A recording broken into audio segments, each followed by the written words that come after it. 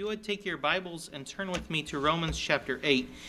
Before we tackle Romans chapter 8, though, I do have one announcement that I need to make you aware of. We failed, and by we I mean mainly me, to read the Constitution well and to notify Grant that we would be taking action concerning his membership. And so we can't have our business meeting tonight, so we'll probably have it next Sunday night because I need to get him a written notification according to our church's constitution that he will be being discussed next week. So you'll get an extra couple minutes for your Mother's Day and you won't have to come to a church business meeting. So you should be happy.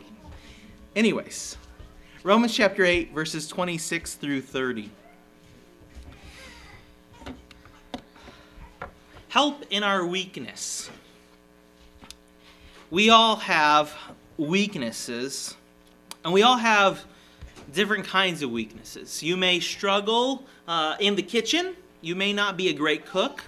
You may struggle when it comes to, doing the dishes, or you may struggle when it comes to doing the laundry, or you may struggle, like me, with handyman-type jobs around the house. I am completely unhandy.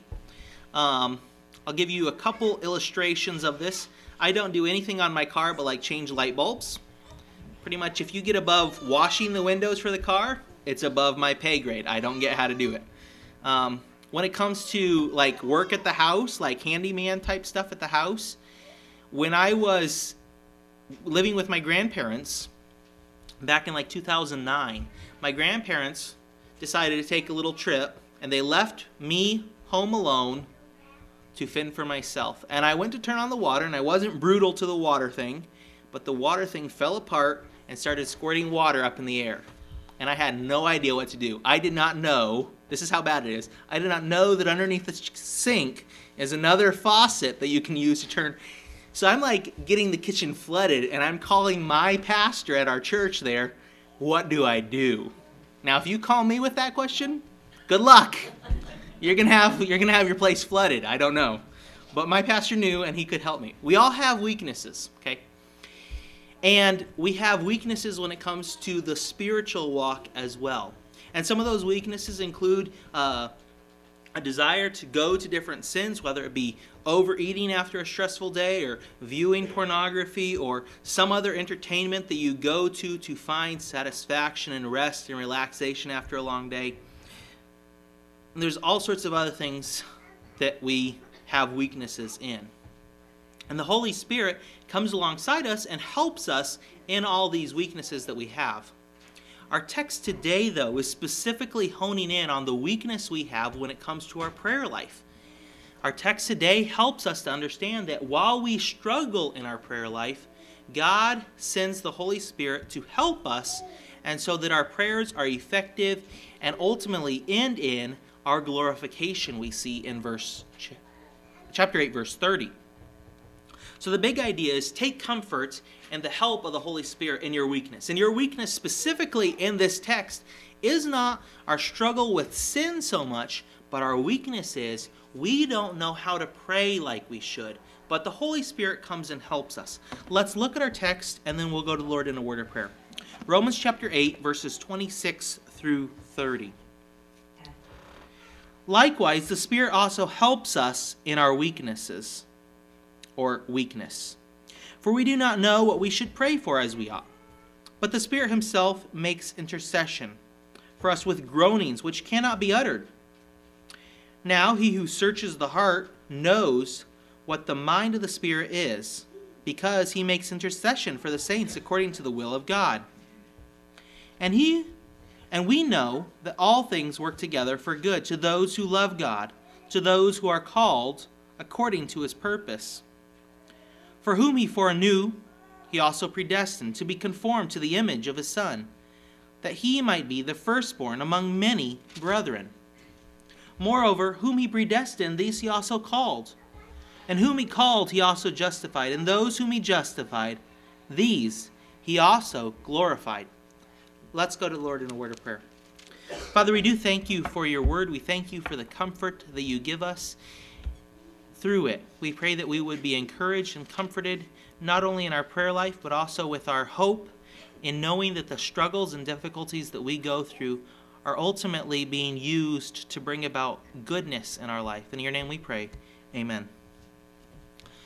Paul begins by discussing our weakness. And our weakness specifically is our inability to pray as we should. And you will note in verse 26 that this weakness isn't something that Paul's saying, the Roman church has this problem. You guys really struggle with your prayer life, and I'm going to help you understand how to pray better. No, Paul is saying this is something that I struggle with as well. Likewise, the Spirit also helps us in our weakness. It's something that we mutually share together. And so Paul portrays himself as weak when it comes to his prayer life. And you might think that's kind of shocking. I kind of feel like that's a little shocking. We've been going through Ephesians in Sunday school, and a couple weeks, 3 weeks ago, we've been going through Ephesians chapter 3, verses 14 through 19, and this is a marvelous prayer. He prays for them, and he praises God. I mean, this is a model prayer. For this reason, I bow my knees to the Father of our Lord Jesus Christ, from whom the whole family in heaven and earth is named, that he would grant you according to the riches of his glory to be strengthened with might through his Spirit in the inner man, that Christ may dwell in your hearts through faith, that you, being rooted and grounded in love, may be able to comprehend with all the saints what is the width and length and depth and height, to know the love of Christ which passes knowledge, that you may be filled with all the fullness of God. Now to him who is able to do exceedingly abundantly above all that we ask or think, according to the power that works in us, to him be glory in the church by Christ Jesus to all generations forever and ever. Amen. That's a marvelous prayer. And yet Paul in Romans chapter 8 says, we have a weakness, and our weakness is our prayer life. Paul's been praying as a result of what's happened between the Jews and the Gentiles. But the end of his prayer points to the fact that this wasn't something that he even thought to pray about. Who was praying that this would be accomplished? The Holy Spirit must have been praying alongside Paul, even though he didn't know how to effectively pray in this situation, that God would unite both Jew and Gentile. That's the big context. And Paul says it's above and beyond what we could think or ask. And so Paul struggles in his prayer life. But not only that passage, it becomes even more clear that Paul struggled with his prayer life when you go to 2 Corinthians chapter 12, verses 7 through 9. And in this passage, Paul has a problem that he's asking God to remove from him, and he does so a number of times. And lest I should be exalted above measure by the abundance of the revelations, a thorn in the flesh was given to me, some sort of problem, a messenger of Satan to buffet me, lest I be exalted above measure. Concerning this thing, I pleaded with the Lord 3 times that it might depart from me. And he said to me, my grace is sufficient for you, for my strength is made perfect in weakness. Therefore, most gladly I will rather boast in my infirmities, that the power of Christ may rest upon me. Paul says, I had this bad thing happen to me, and I went to God 3 times, and I earnestly entreated him to take this away. And God came back and said, no, Paul, this is for your benefit. This thing that you see as bad is going to be for your benefit. And so God says no. And so Paul, when he says in Romans chapter 8, verse 26, that we have a weakness, and our weakness is our prayer life. We don't know how to pray like we should. It's something that's true of Paul, and it's something that's true of us. We don't know how to effectively pray many times.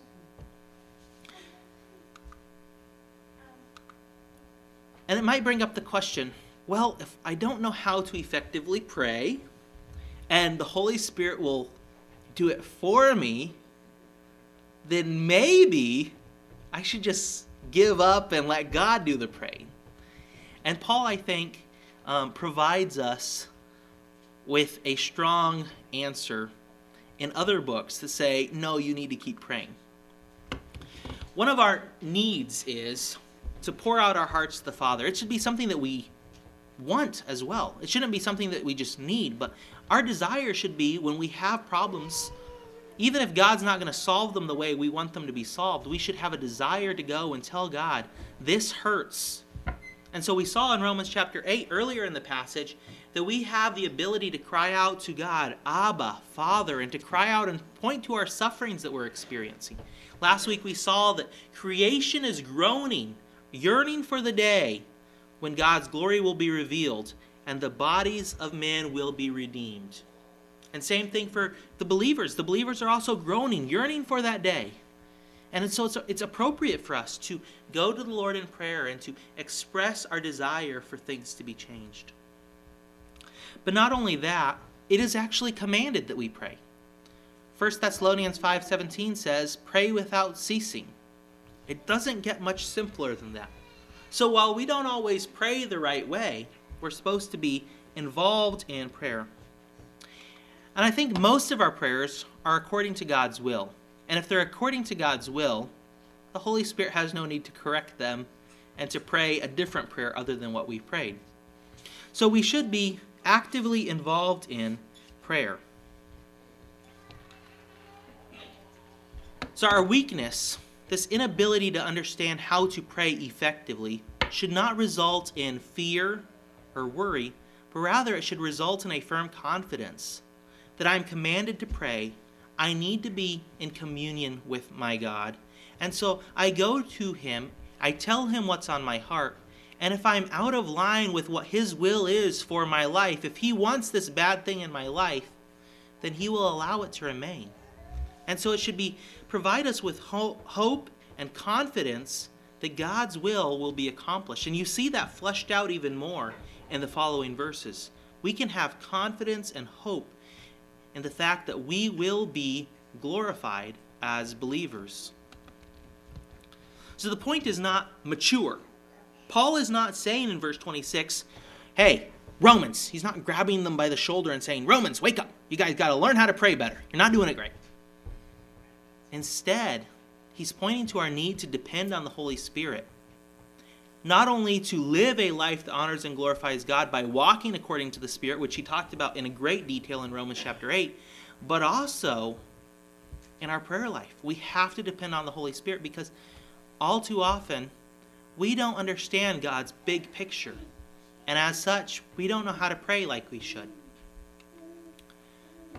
We are weak, but the Holy Spirit helps us in our weakness.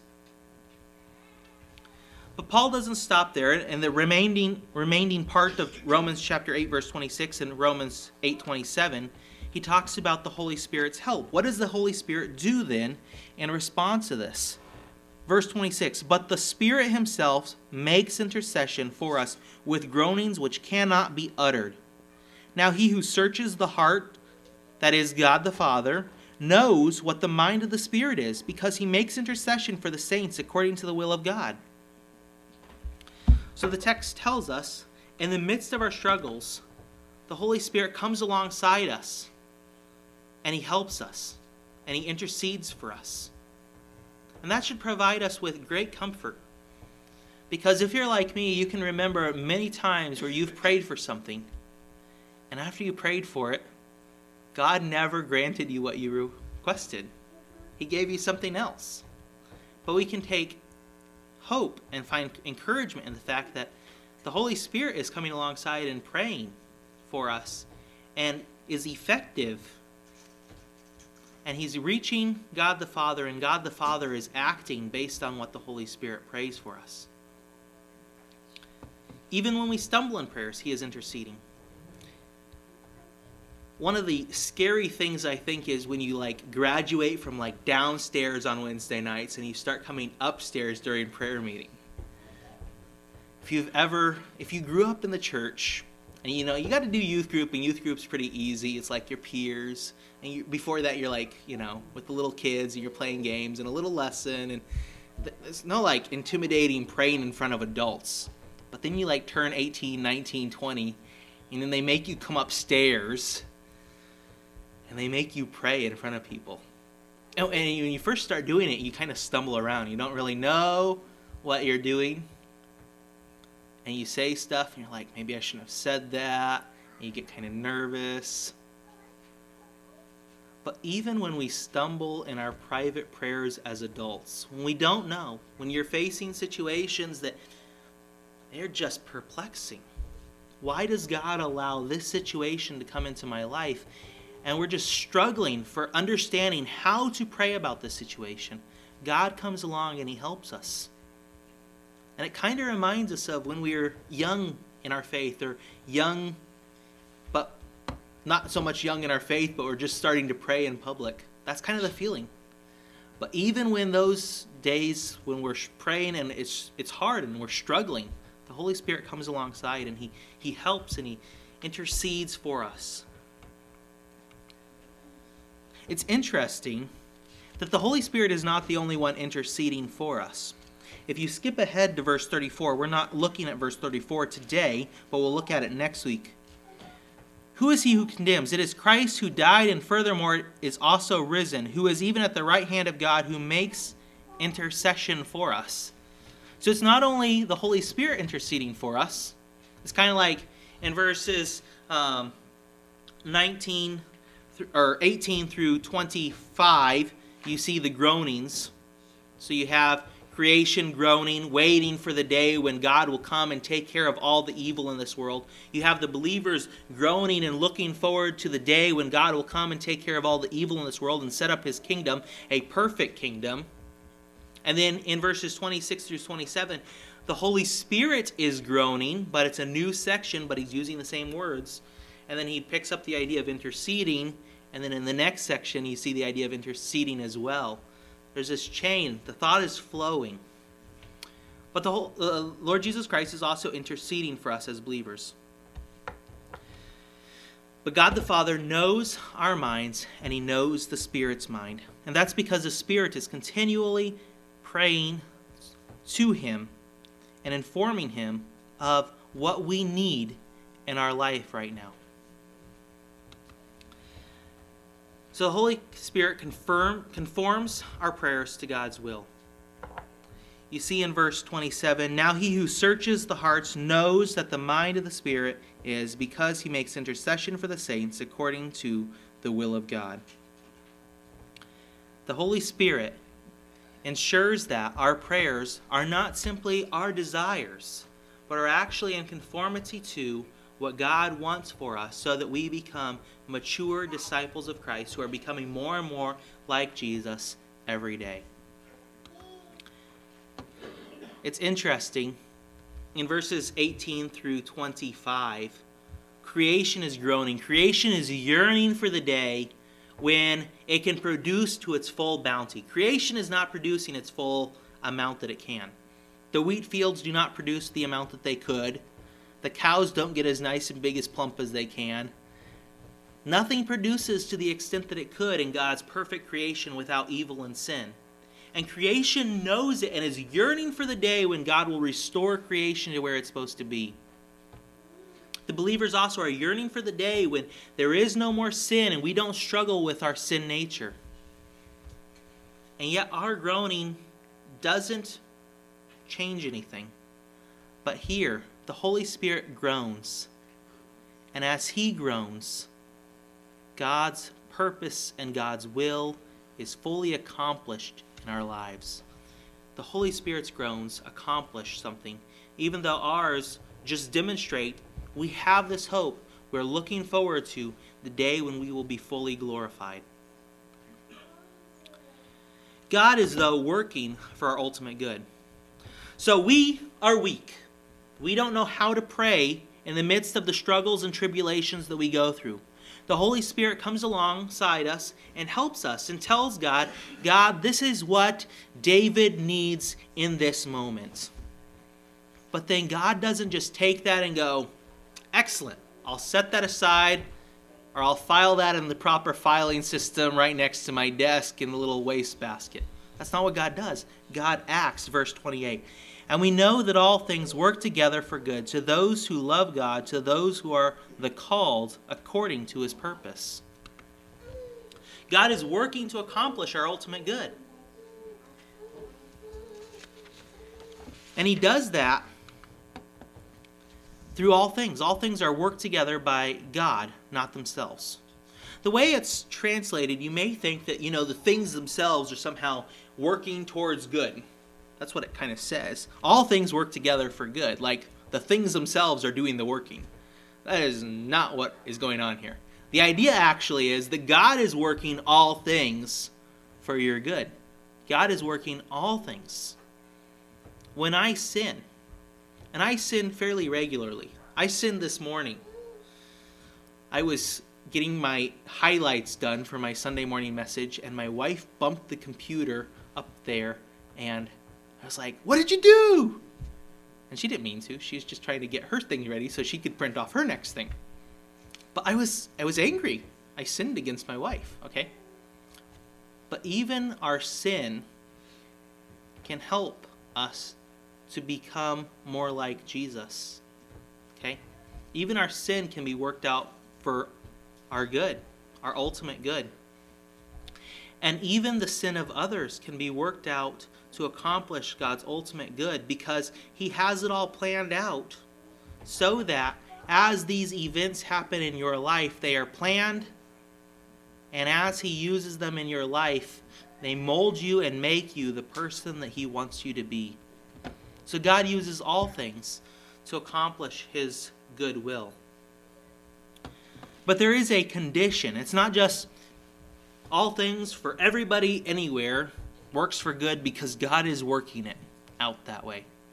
You notice that? Verse 28. And we know that all things work together for good to those who love God, to those who are the called according to His purpose. It's for those who love God and those who are called according to His purpose. And so it brings up two questions. Do you love God? If you say, yes, I love God, how do you demonstrate that you love God? If I were to say to my wife that I love my wife, but she couldn't see anything that demonstrated my love for her, she'd probably begin to wonder, does my husband really love me? If you say you love God, but there is no fruit that demonstrates you love God, it should make you ask, do I genuinely love God? But then the other one is those who are called according to His purpose. And that one maybe is a little more difficult, because how do we know if we're called according to His purpose? And that's what He describes, that's what He defines for us in the following verses. God's purpose, God's plan is verses 29 through 30. And the purpose of 29 through 30 is not to expound to us the whole understanding of salvation. The purpose of verses 29 through 30 are not primarily soteriological, they are primarily to comfort us. Romans chapter 8 is the great comfort chapter of the Bible. Its purpose is to comfort our hearts as we go through sin, as we struggle with sin. The Spirit is there to help us. As we deal with the sin that is in this world and the fact that creation is cursed, we're groaning, we're looking forward to the day when God glorifies us and God glorifies the whole earth. And so ultimately, the purpose is not to explain to us every aspect of theology. The purpose is to explain to us the great comfort that we have. And the great comfort that we have is ultimately found in the last phrase of verse 30, when we are glorified. So the guarantee is this chain. Verses 29 through 30. For whom He foreknew, He also predestined to be conformed to the image of His Son, that He might be the firstborn among many brethren. Moreover, whom He predestined, these He also called, and whom He called, these He also justified, and whom He justified, these He also glorified. One of the discussions, or one of the qualifications in verse 28 is those who are called according to His purpose. And His purpose then is laid out for us in 29 through 30. This is God's plan. The purpose or plan is known as the golden chain. You say, why is it a golden chain? Well, the idea is that it's perfect. Okay? You can't have one without having the other. If the one first thing is true of you, if you are truly known by God intimately, then the next one is true, and then the next one. And it ultimately ends in you being glorified. Jesus is intimately knows us. Okay, that is the idea that is communicated. And I'm by no means expounding the whole purpose or the whole idea of these terms, because the purpose is not soteriological, it's comfort. For whom he foreknew, that is, those who he intimately knew, those are the ones whom he predestined. He destined for a plan. That plan is that they would be conformed to the image of his Son, that we would become like Jesus, that we would be growing, that we would be maturing, that our lives and actions would demonstrate that we are people who know Jesus, who are maturing. That means the way we live at work should be changed. That means the way we live at home should be changed. That means what we do for recreation should be changed. We are destined to come into the image of his Son. But the chain does not end there. That is not the end goal of Jesus' coming to the earth and dying for us on the cross. He also predestined to be conformed to the image of his Son, that he might be the firstborn among many brethren. Jesus is the first. It's similar to the passage we looked at this morning, Colossians chapter 1, verses 15 through 20. He is the first place. He is preeminent in all things. He has authority over everything. Moreover, whom he predestined, so those who he destined to be conformed into the image of his Son, these he also called. The idea there is they were brought to him, that he called out, and it was an effectual calling. These are declared righteous. These are the ones who are justified. It's a legal term. Think of a judge standing and saying, you are righteous before the law. And these will ultimately be glorified. And whom he justified, these he also glorified. And when he says glorified there, you say, well, I'm not fully glorified yet. That's true.